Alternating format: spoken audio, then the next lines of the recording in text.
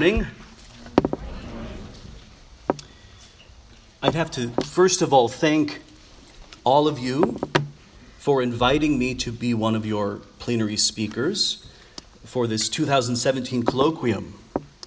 I have to say I was genuinely taken aback, not merely to be able to speak to you today, but to be one of the speakers alongside who I would call, I hope I don't embarrass you, two giants in the Catholic liturgical world, Professor Mart and Monsignor Andrew Wadsworth. These men are not only men of erudition, but also of experience in the liturgical trenches, if you will, an experience that I lack as a member of a contemplative monastic community where the only possible controversy might be whether or not we should sing today Credo 1 or Credo 4. I suppose I say this as a kind of pre-apology for what I've been fearing might seem to be to some a rarefied, uber-monastic sort of presentation. Beautiful, interesting perhaps, but not of much practical use in a gathering of pastors and church musicians who have dedicated themselves to a renewal of the sacred liturgy in parishes, which far too often resemble ideological battlegrounds than temples of the living God. Nevertheless, I think the issues raised here in my talk are vital ones for our lives as Latin Rite Catholics. My argument is this: there has existed, beginning with our Lord and the apostles themselves, a distinct tradition which I have called the Christian Psalter. It is not a document, it's not something you can go to a bookstore and pick up, but it is a whole constellation of texts, Greek, Latin, and also Syriac, Arabic, Coptic, Georgian, Armenian, Slavonic, texts which have come down to us and have been enshrined permanently and for all time in the historic liturgies of East and West. The tradition, one might say, revolves like a solar system around the pre-Christian Greek translation of the Old Testament, commonly called the Septuagint. As Latin Catholics, we receive the tradition of the Septuagint substantially through its Latin daughter and granddaughter, the so-called Old Latin or Vetus Latina, sometimes called the Old Italic family of manuscripts, and the revision of this tradition by St. Jerome, which we call the Vulgate, and the Psalter which St. Jerome revised, the liturgical Psalter called the Psalterium Gallicanum. That this tradition is not just of passing academic interest is shown by Pope Benedict XVI in his famous or infamous, depending on your view, Regensburg address, in which he argued that the Septuagint, quote, is more than a simple translation of the Hebrew text. It is an independent textual witness and a distinct and important step in the history of revelation. It brought about this encounter between biblical faith and the best of Greek thought in a way that was decisive for the birth and spread of Christianity. The status of the Septuagint and its Latin descendants within Christendom was universal and virtually unchallenged until the rise of the Reformation. Influenced mightily by late medieval nominalism, the Reformers declared themselves in favor of what they regard as the original Hebrew, from the mouths of the prophets themselves, the pure word of God, unmediated by corrupt medieval ecclesiasticism. The quest for pristine texts morphs eventually over the centuries, under the influence especially of the Enlightenment, into the rationalism and radical skepticism which led to the liberal Protestant school of biblical scholarship. Catholic biblical scholars, enamored of these methodologies, long believing themselves to be constricted by Roman resistance, finally receive in 1943 from the highest authority in the Church what they see as vindication in the form of the encyclical Divino Afflante Spiritus, which calls for biblical translations to be made from something called the original languages. This would not be an issue at all, except that there is no one original text of the Old Testament, or at least one that we can access.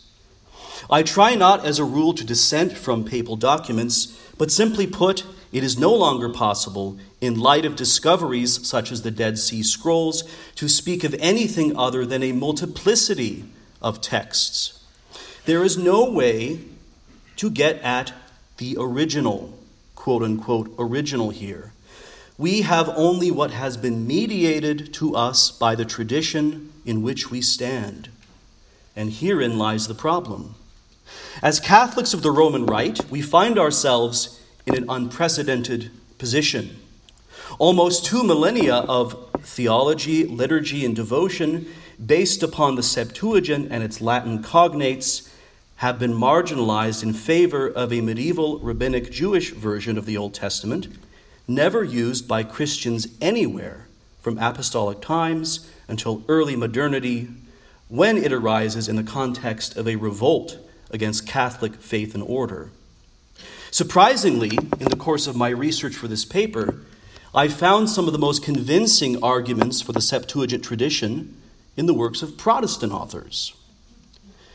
F.W. Mosley, an Anglican scholar, in his learned comparison of the Greek and Hebrew Psalters, remarks, "It has pleased the divine author of the Psalter and director of the devotions of the Church that the form of the Psalms in liturgical use should not agree exactly with what has been called the Hebrew verity. There is no clear reason why it should." With a similar bluntness, almost a century later, Brevard Childs, the renowned Protestant biblical scholar, raised the same question. Why should the Christian Church, he says, be committed in any way to the authority of the Masoretic text, when its development extended long after the inception of the Church and was carried on within a rabbinic tradition? Likewise, Mogens Mueller, a Danish Lutheran theologian, writes in his fascinating study, The First Bible of the Church, A Plea for the Septuagint, 1996, quote, "The question of the Old Testament text cannot be separated from the question of what the early church regarded as its Bible. It is unreasonable to say that the, quote, true text actually differs from what the early church believed it to be. A historical determination of what early Christians believed to be the biblical text cannot be replaced by the text-critical question of its original appearance, if this can be answered at all. The quotation from Isaiah 7:14 in Matthew 1:23, a virgin shall conceive and bear a son, makes this absolutely clear. Matthew says virgin in accordance with the Greek translation, whereas the Hebrew text uses the word young woman. It would be pointless to rebuke the evangelist for using the wrong text. On the contrary, the wrong text, quote, gains a significance of its own by being used. The church, Mueller argues, has its own Old Testament with respect to both text form and volume, inspired by the Spirit of God with special regard to its appearance and mission. To put it differently, the church has made its choice beforehand, and another option of an inherent retrospective effect is unthinkable." Unquote. To the fathers, with at least one notable exception, which we will discuss later, the Septuagint was more than just a translation, but part and parcel of God's saving economy towards the Gentiles, the movement from Jewish particularity to Catholic universality. As he arrives in Rome, that symbol of the entire inhabited world, the Ecumene, Paul declares, "This salvation of God is sent to the Gentiles, and they will hear it." For Cyril of Jerusalem, the Greek Old Testament received from the Jews of Alexandria by the church, quote, was no wordcraft nor contrivance of human devices, but the translation of the divine scriptures spoken by the Holy Ghost was of the Holy Ghost accomplished. It was not alien, wrote Clement of Alexandria, to the inspiration of God who gave the prophecy also to produce the translation and make it, as it were, Greek prophecy. Likewise, Augustine, in critiquing Jerome's insistence upon the Hebraica Veritas, insisted that the same spirit that was in the prophets when they delivered those messages was present in person in the 70 men also, the 70 who, according to the legend, were the translators of the Septuagint. While some modern Catholics might look askance at this idea of an inspiration or a quasi-inspiration of the Septuagint, at the very least, it can be seen as a strong conviction in the providential role of the Greek Old Testament in preparing the way for the acceptance by the Greco-Roman world of the Jewish Messiah who came according to the Scriptures. Arguably, Jerome's insistence upon the Hebraica Veritas introduced an uncertainty in the Western Church as to the status of the Septuagint, a tension that was to surface in full force with the Reformation, influenced mightily by the parallel movement of the New Humanism with its call ad fontes, as well as a kind of naive association of post-temple rabbinic Judaism and its version of the Hebrew Scriptures as being equivalent to Judaism in the time of our Lord.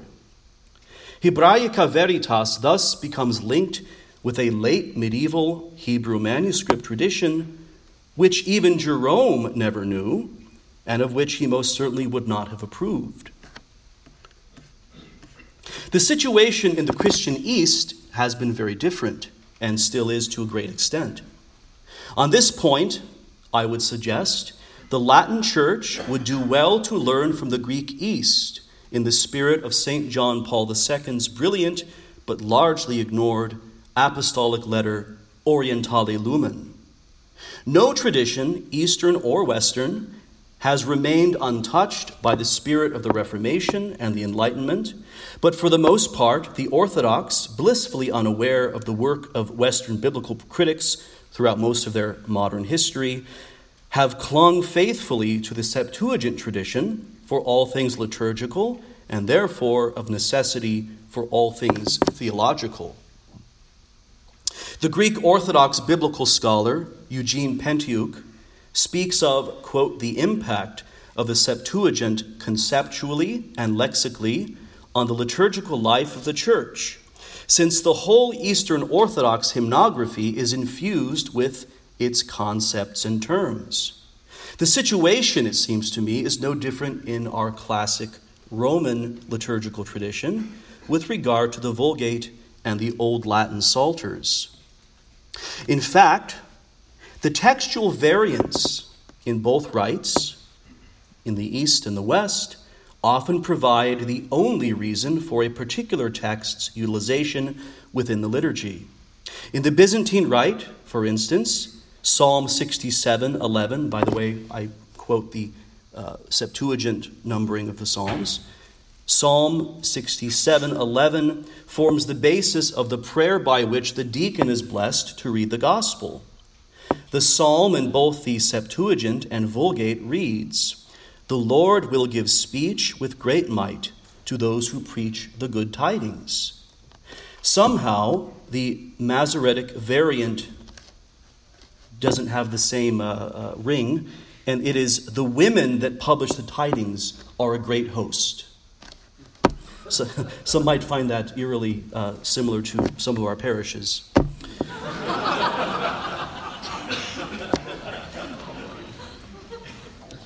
Most, if not all of us here assembled will recognize the title of my presentation, Fulfilled is All That David Told, as lifted from the Vexilla Regis, that masterpiece of Christian hymnography, or rather John Mason Neale's translation of it, which is itself a masterpiece of liturgical translation. The full strophe, as rendered by Neale, is, "Fulfilled is all that David told in true prophetic song of old, Amidst the nations, God, saith he, hath reigned and triumphed from the tree. The first thing that we notice about this declaration in the hymn is that Christ is the fulfillment of the Psalms of David, full stop. He is at one and the same time the subject matter, the praying subject, and the one who is prayed to. From the moment of the first official proclamation of the message of Christ by Simon Peter on the day of Pentecost, the first and most fundamental assumption of the entire Christian tradition with regard to the Psalter is that it is about Christ, God and man, head and body, from the first psalm to the last, Beatus vir tu laudate Dominum. In every generation, Christians have rejoiced to search every psalm, verse by verse, phrase by phrase, word by word, sometimes even letter by letter, and to find in them only Christ. Impleta sunt, says the hymn, fulfilled is all that David told. The English word to fulfill is almost precisely equivalent to the Latin impleo implere, to fill up to the full, as in a vessel, something which was lacking, to complete or flesh out something that was formerly an empty form or skeleton. The ancient scriptures of the Jews were a vessel waiting to be filled. Thus, Origen writes, before the sojourn of Christ, the law and the prophets did not contain the proclamation which belongs to the definition of the gospel, since he who explained the mysteries in them had not yet come. But since the Savior has come and has caused the gospel to be embodied, he has by the gospel made all things as gospel. Ephraim the Syrian puts it this way: the risen Christ, by his explanations for symbols and interpretations for similes, receives into himself all the streams of the former revelation. The sea is Christ, who is able to receive the sources and springs and rivers and that flow from within Scripture, that is the Old Testament. It is Christ, he says, who perfects its symbols by his cross, its types by his body, its adornments by his beauty, and all of it by all of him. We moderns, raised with all of the assumptions of modernity, are distinctly uncomfortable in this realm of traditional Christian interpretation of the Psalms. There is nothing simple or straightforward about the Christology of the Psalms. In fact, one might accurately say that Christ is more concealed than revealed in the Psalms. The Psalter is not a preview of coming attractions. It is read retrospectively in Christ. This is a realm which the overly literalistic or rationalistic mind quite simply cannot enter. To such a mind, traditional spiritual exegesis of Scripture can only appear arbitrary, forced, or even dishonest. One must have the mind of Christ and the anointing, that is, the grace of a holy life and a deep communion with Christ himself and his Holy Spirit. A man must allow Christ, who holds the key of David, to open up the Psalms, as we sing in Psalm 118, verse 18, Revela oculos meos, et considerabo mirabilia de lege tua, open thou mine eyes, that I may see the wondrous things of thy law. It is no lack of intelligence on the part of the majority of the Jews at the time of Christ that they did not agree with the picture painted by Simon Peter on the day of Pentecost. Christ is the treasure hidden in the field, as St. Irenaeus wrote. The Psalms reveal Christ and conceal him in one and the same breath. He stands behind the wall, gazing through the lattice work, as the canticles say. He sees us as we are, but we see him only as through a glass darkly. I will open my mouth in parables, says David in Psalm 77. I will utter dark sayings that have been from the beginning. There is a reason why our Lord, after his resurrection, the resurrection which, by the way, no one but the Father observed, in the darkness of the tomb, often appears to his friends in a form which is not immediately recognizable. Mary Magdalene, for instance, mistakes him for the gardener.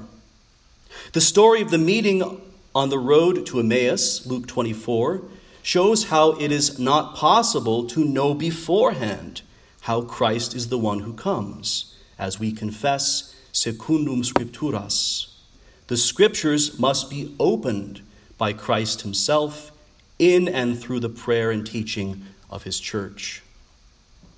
To use an image of St. Irenaeus, the church finds in the Psalter, as well as in the law and the prophets, a thesaurus, as it were, a treasure trove of countless little precious tesserae, which the Holy Spirit, the master artist, fashions into the beautiful likeness of a king, of a mosaic of a king. In and of themselves, the little tiny tiles mean nothing. What matters is the icon fashioned out of them by the Spirit of God in the minds and hearts of his saints. The Vexilla's warlike strains proclaim the faith of the church, bold, audacious, embarrassingly pre-critical, yet so evocative of a higher order of truth. The Psalter is not a kind of disjointed collection of hymns, poems, and laments and curses, or liturgical relics from a long-dead Hebrew cult, but a kind of sacramental by which the soul may pierce through the visible veils of the mere letter in the power of the Spirit of God, in a way analogous to our perception of the Eucharistic presence. Faith, our outward sense befriending, makes our inward vision clear. Praestet fide supplementum sensuum defectui. So, the second part of why I chose my title, Fulfilled is All That David Told, is the reference in that strophe of the hymn to what David said in prophetic song of old. What did he say in the Psalms that was fulfilled in the passion and cross of Christ? Amidst the nations, God saith he hath reigned and triumphed from the tree. Regnavit a ligno Deus. Literally, God has reigned from the wood. If you go home and look in your personal Bible, whatever the translation, you will find similar language. God reigns amidst the nations, but you will find nothing about a tree or wood. On the other hand, we may not be aware that the mysterious text known to Fortunatus is as close and accessible as our trusty, well-worn, preconciliar hand missal or breviary. What is going on here? Fortunatus was working with a particular version of Psalm 95:10, a very rare variant found only in a few old Greek manuscripts, in the Psalter of the Coptic Church, and in the pre-Vulgate Latin Psalter. It never became a part of the mainstream Septuagint tradition, nor did it find its way into Jerome's version, now known as the Gallicanum, which was destined to become the liturgical Psalter of Latin Christendom. It did, however, exist in the Psalter used by the canons of St. Peter's Basilica, the so-called Psalterium Romanum. The origins of the variant are extremely obscure. Are we dealing with a pre-Christian text or a kind of early Christian gloss, which at some point very early on blended into the text of the psalm?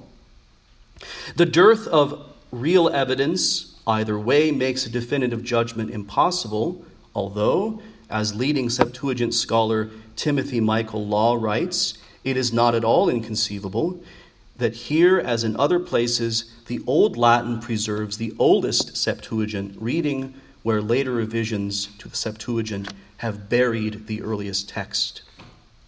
Old Testament scholar Margaret Barker argues for the possibility of this tree, throne, cross reading of Psalm 95 as being extremely old and reflecting First Temple ideas concerning the identity of the throne of the Davidic king with the tree of life from Eden.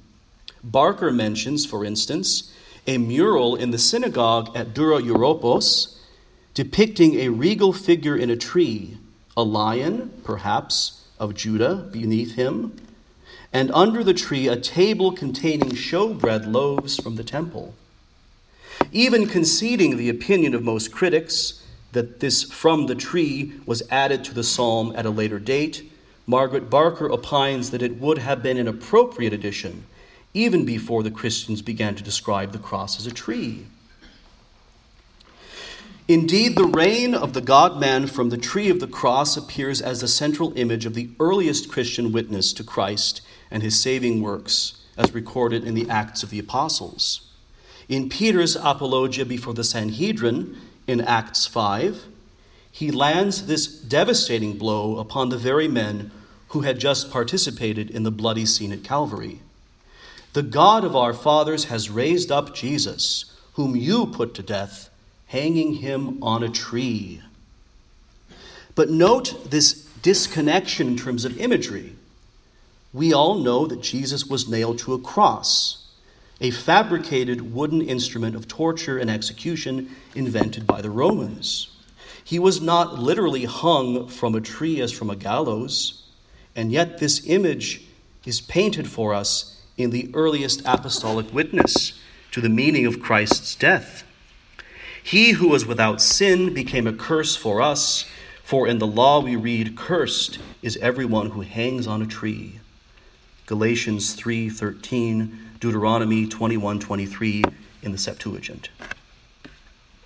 The first direct allusion outside the canonical New Testament to this verse can be found in the Epistle of Barnabas, dated by most to between AD 100 and 130, and possibly earlier. He says, "The royal realm of Jesus is founded on the wood." A few decades later, the verse is quoted directly in Justin Martyr's dialogue with Trypho, probably written around 155. Here, Justin makes Psalm 95:10, along with Isaiah 7:14, "A virgin shall conceive," a centerpiece of his argument that the post-Christian Jewish rabbinical establishment had suppressed or altered certain Old Testament passages because of their prophetic witness to the life, death, and resurrection of Jesus of Nazareth. Justin writes, "No one of your people was ever said to have reigned as God and King over the Gentiles, except the crucified one." Later references to the verse appear mostly in the Latin Fathers. Tertullian appeals to the verse alongside a text from Deuteronomy 28:66, "And thy life shall be as it were hanging before thee." The prophet Joel 2:22, "The tree hath brought forth its fruit," and Psalm 21:17, "They look and stare upon me." David himself, said Tertullian, was saying the Lord would reign from the tree, not that tree in paradise that gave death to the first human beings, but the tree of the suffering of the Christ, from where the life that hung there was not believed by you, being the Jews who did not receive Christ. Another particularly striking example is this comment by Augustine in his exposition of Psalm 95. "The Lord established his sovereignty from a tree. Who is it that fights with wood? Christ. From his cross he has conquered kings." So you may ask, why am I detailing all of this for you? The reason is this. As a precise quotation, this reading appears at these crucial places in the traditional Roman Rite. 1. It is the Alleluia verse for the Friday in the Easter octave and in the Paschaltide Masses of the Cross. 2. In the daily Paschaltide commemoration of the Cross at Lauds and Vespers. And 3. In a Matins antiphon of the Feast of the Most Holy Rosary. "Crucis imperium super humerum eius, regnavit a ligno Deus." The empire shall be upon his shoulders, even the cross, for the Lord hath reigned from the tree. Somewhat akin, one might say, to the Church's insistence upon the four Gospels, with different details and interpretations of our Lord's ministry, the Church has not only tolerated, but has cherished the differences which exist between the two Latin versions of the Old Testament. While St. Jerome's Psalterium Gallicanum did, through the promotion of the Carolingians, become the standard psalter of Latin Christendom, the extreme conservatism of the Roman ecclesiastical mindset would never countenance a complete replacement of all of the texts of the Vetus Latina, such as this version of Psalm 95, as well as the Invitatory at Matins, and a great many of the proper chants of the Mass and the Divine Office. A perfect example of this mindset can be observed as late as 1604 in the utmost vigilance shown by Pope Clement VIII in his revision of the Missale Romanum. The printers, apparently, had begun on their own initiative to conform the text of the propers to the brand new shiny Clementine Vulgate edition. On the 7th of July, 1604, interesting date that, Clement VIII acted decisively against what he calls the temeritas et audacia of printers and others who dare to eliminate the Vetus texts by declaring their copies null and void and threatening excommunication late sententiae against any printers or booksellers who persist in printing and selling the bastardized missals. There you go. So, the modern church seems less tolerant of this kind of diversity. As far as I've been able to discern, some of you may be able to correct me, in the modern Latin liturgical books, shockingly, all references to the ancient variant of Psalm 95:10 have been expunged, except for one last place, the Alleluia verse of the Friday after Pascha in the 1974 Solem Graduale Romanum. The Concilium ad Exequendam even saw fit to brush under the proverbial rug the reference to Christ reigning from the tree in the Vexilla Regis. The barbarism and contempt for immemorial tradition here is shocking, to say the least. There could not be a more perfect example of a hermeneutic of rupture or discontinuity than this. Dom Lentini, the Benedictine who revised the Latin text of the hymns, in his first draft, 1968, specifically retained the reading with the comment, "We dare not, non audemus, suppress the strophe, nor change the line." Clearly, something happened between the first draft and the final product. The dependence of the sacred liturgy, the lex orandi, and therefore the theology of our church, the lex credendi, upon these sorts of ancient textual variations is shown also in the use made in the traditional Roman liturgy of Psalm 138 for the feasts of apostles and evangelists. The following form of verse 17 from the Psalterium Gallicanum and derived literally from the Septuagint forms the basis of numerous proper parts of both Mass and Office. Mihi autem nimis honorati sunt amici tui Deus. To me, O God, your friends are most highly honored. Nimis confortatus est principatus eorum. Their dominion is strengthened to the uttermost. As John Mason Neale in his Psalm commentary remarks, the Chaldean and all the other ancient versions with one voice translate the Hebrew word reah, thy friends, instead of thy thoughts. And the commentators with one voice explain the verse of the saints of God under the leadership of the apostles. In this sense, this verse has suggested the use of the psalm in the common of apostles and has furnished its antiphon. The Psalter of the Nova Vulgata, first issued in 1969 in tandem with the new liturgical books, taking its cue from the Masoretic text, gives us, Mihi autem nimis pretiose cogitationes tue Deus. To me, O God, your thoughts are most precious. Nimis gravis summa earum.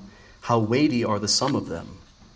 So, the image of the apostles as the friends of God, present in the Roman liturgical tradition as far back as we can go, is jettisoned, along with the valuable cross-testamental connection with John 15:15. I no longer call you servants, but friends. Furthermore, having also made nonsensical the reference to the princedom of the apostles, the Reformers proceeded also in a systematic way to eliminate all psalm verses from the liturgy which speak of the apostles as having monarchical or princely characters. Thus we no longer speak of the apostles as princes over all the earth, Psalm 44, crowned with glory and honor, Psalm 8. Thus, as Peter Jeffrey writes, an entire line of patristic exegetical thinking, which could not have been more Roman, has systematically been excised from the renewed Roman Rite. Thus, the problem with liturgical texts in the Roman Rite goes far beyond the usual spats about inclusive language or dynamic equivalence, or which styles of translation appeal more to John and Mary Catholic. The problem is much more fundamental. It is a problem of root texts themselves, which leads me to say, with apologies to Thomas Howard, Liturgiam Authenticam is not enough. It has done a great service to Catholics who attend the Holy Mysteries, celebrated in their mother tongue, defending them from the importation of certain heterodox ideologies by means of non-literal methods of translation. Yet while Liturgiam Authenticam states that the greatest care is to be taken so that the translations express the traditional Christological, typological, and spiritual sense, nonetheless, it then endorses the Nova Vulgata, a Masoretic-based text riddled with errors, as the text of reference for liturgical translation in the ordinary form of the Roman Rite. Therefore, Liturgiam Authenticam conceals a deeper and more profound theological rift. The authority of the Masoretic text is unchallenged and even confirmed.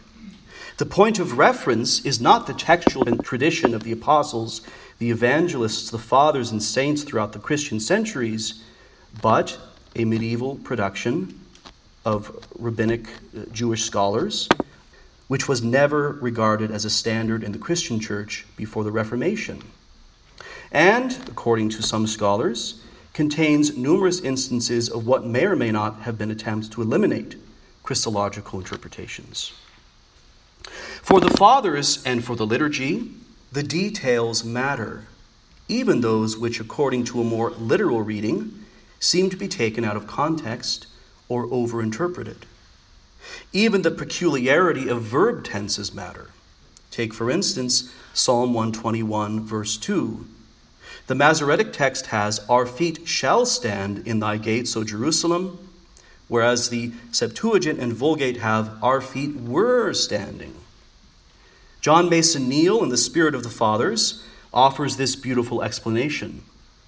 "The very sign and cause of our hope that we shall go into the house of the Lord is that our feet are even now already standing in the gates of Jerusalem. That is, that our desires and contemplations are fixed and established in the mansions of the kingdom of heaven, because our conversation is in heaven."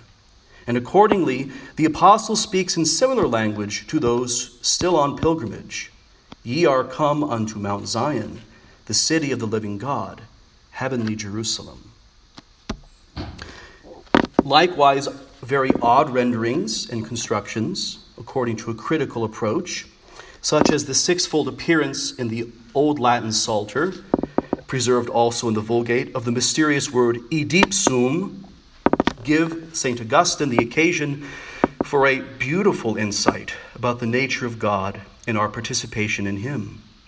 Idipsum, for him, becomes a title of God, a different way of rendering the "I am that I am," God's self-revelation to Moses in the burning bush, the Greek ego eimi, or the hoon of Christ's halo in Orthodox iconography. I am the existing one. I am being. I am existence itself. So in the same Psalm 121, the city of God is said to be in idipsum. That is, the unity of the church is based on the unity existing within the tripersonal Godhead. Ultimately, it matters very little, according to the church's spiritual vision, where particular constructions come from and whether or not they are authentic. Liturgists and theologians simply do not have the authority to suppress elements of the liturgy that they find strange or unsettling or hard to understand. The words regnavit alignio have become sacred and authoritative by virtue of their use. Their very adoption in the perennial tradition of the Latin Church, and are, in a non-technical but in a nonetheless authentic theological sense, the words that David told in true prophetic song of old. Thus, there is not merely a Christological key to the Psalter, but a liturgical key. The Church, through the liturgy, not only gives us prompts for our own meditation on the Psalms, but also applies in some way the grace of any particular psalm to different contexts. With a kind of playfulness and a profound freedom in the Holy Spirit, the liturgy teaches us to view the mystery from every possible direction in an almost kaleidoscopic fashion, applying the same phrase or image in a psalm, here to our Lord, and then to another mystery, here to Our Lady, and there to a martyr, there to a confessor, here in the mouth of a penitent, there in the mouth of a departed soul.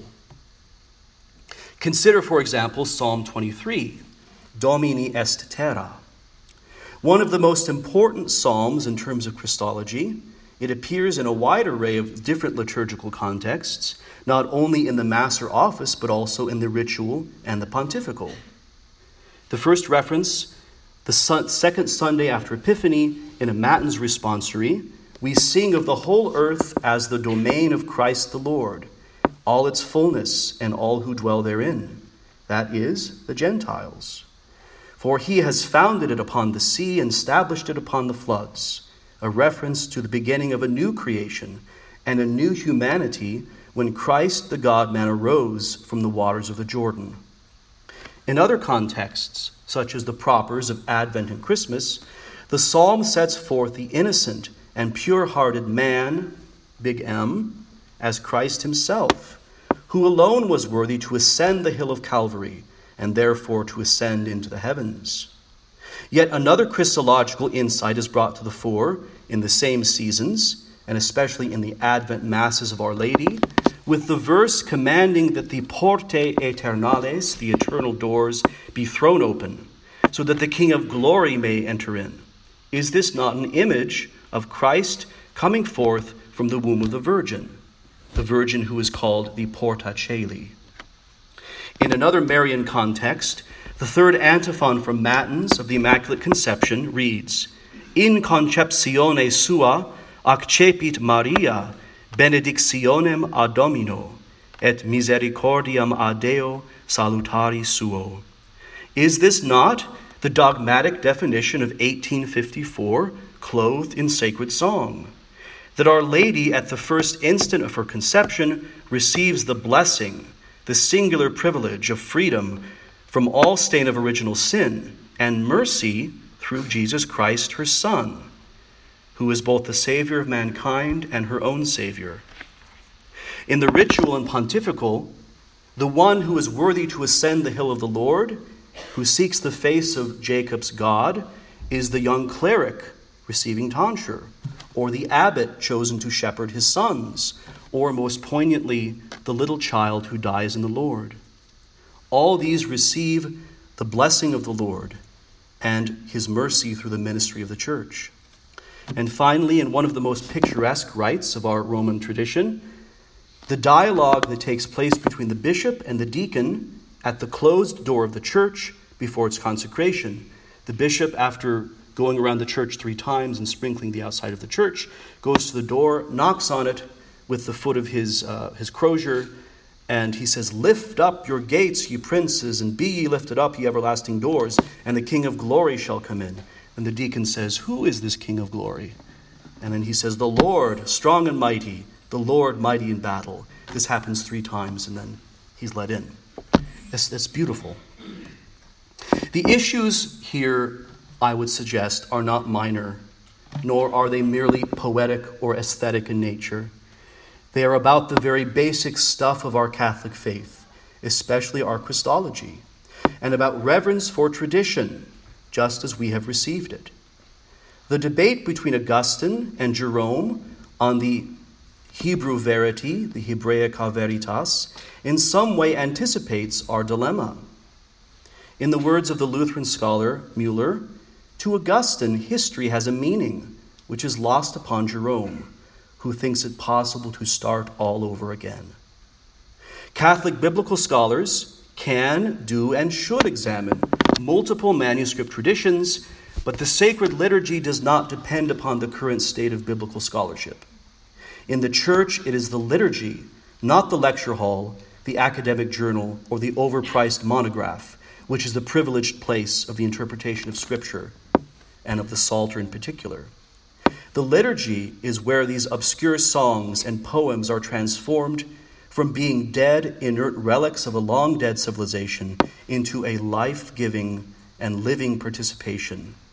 I dare even say sacrament, small s, of the mystical body in the prayer of Christ, the head. Our liturgical life as Roman Catholics bears the wounds, still very raw, of a giving in to this temptation of starting all over again, according to a kind of pure standard, which is only a figment of the Reformers' imagination. As church musicians and clergy, and simply as Catholics, we never work in a vacuum. The fathers of the Second Vatican Council did not, nor did the Concilium ad Exequendam, nor do any of the successors of St. Peter. If we are Catholics, we stand within a tradition which first became incarnate in the intersection of biblical faith with Greco-Roman culture, even as the Savior himself took flesh in the womb of a Jewish virgin, the subject of a Hellenized Roman Empire. The situation, I think, is quite serious, and as with the more general liturgical crisis in the Latin Church, there are no easy solutions.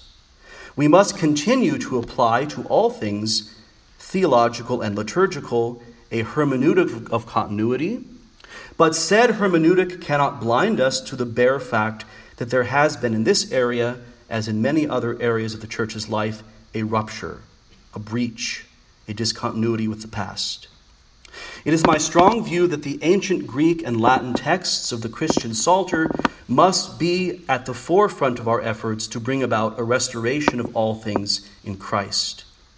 The challenge is immense, but I do have a few very preliminary, fragmentary ideas about how we as modern Latin Catholics can at least begin to recover this tradition, liturgically, theologically, and spiritually. So very quickly, I have 4 points. My first observation is that this issue highlights, once again, the dire need for mutual enrichment between what we now call the two forms of the Roman Rite. I am not a believer in the idea that the modern form of the liturgy has nothing to offer the usus antiquior, but I believe that in this particular area, the enrichment must come exclusively from the direction of the old to the new. Concretely, this means fostering in any way we can the use in our parishes and seminaries of the 1974 edition of the Graduale Romanum, either according to their proper melodies or in the various simplified versions with which we are all well acquainted. Until such time as I am elected Pope Adeodatus III, I suspect that the Nova Vulgata and other vernacular translations of the Psalms will retain their primacy in the ordinary form, alas. There really were two popes Adeodatus. My second observation is that pastors, both bishops and priests as well as deacons, should seek to immerse themselves in the mystical and Christological approach to the Psalter, and then to open up these riches little by little to the faithful. My Father Prior often says, preach the propers, preach the propers. There is no requirement whatsoever that the homily be on the gospel or one of the other readings. You can and should, and this goes also for homilies in the usus antiquior, preach from time to time or even regularly on the introit, the gradual or responsorial psalm, or the communion antiphon. It is easier than ever for pastors to instruct themselves in the school of the fathers through, for instance, the 2 volumes of the Ancient Christian Commentary on Scripture, an ecumenical effort published by the Evangelical Protestant InterVarsity Press, or the 4-volume commentary by Neil and Littledale on the Psalms, which I have cited several times during this presentation, available for free online, as so many other wonderful things are, and also in a very handsome reprint from a small press in Colorado. In terms of individual fathers, it doesn't get much better than the En Orationes of St. Augustine. I would argue that this is his finest work. A third and related observation is that layfolk should pursue the same sort of study. How wonderful would it be to see in our parishes Bible study groups dedicated to reading through the Psalms line by line, comparing translations, and learning from the old commentators and the liturgy itself the various ways in which Christ reveals his face in the Psalms. My 4th and final observation is that the time is long overdue for a fresh translation of the Old Testament based upon the Latin Vulgate, with an eye perhaps also to the Septuagint and the Vetus Latina traditions, where variant readings give rise to significant theological or spiritual insights. The Douay-Rheims Bible, of course, is a much loved and historically significant translation, but I think there is a need for a somewhat updated idiom, I say somewhat updated idiom, perhaps in the style of the RSV. Such a translation ought to be fairly literal, especially given the love of the Fathers, and especially the medieval commentators, for detail. It would also be extremely beneficial, I think, for the text to be accompanied by some form of gloss or catena, synthesizing the insights of the ancient and medieval commentators and modern ones who write in their spirit. After all, we as Catholics inherit not merely bare texts, but ones which have been passed down century by century by holy men and women, guided by the Spirit of truth as they prayed, preached, and lived the Psalms. In the face of such a treasure, we can only say with David, Funes ceciderunt mihi in praeclaris, etenim hereditas mea praeclara est mihi. To me the boundary lines have fallen in the fairest of places. My inheritance, how goodly it is to me. Thank you for your attention.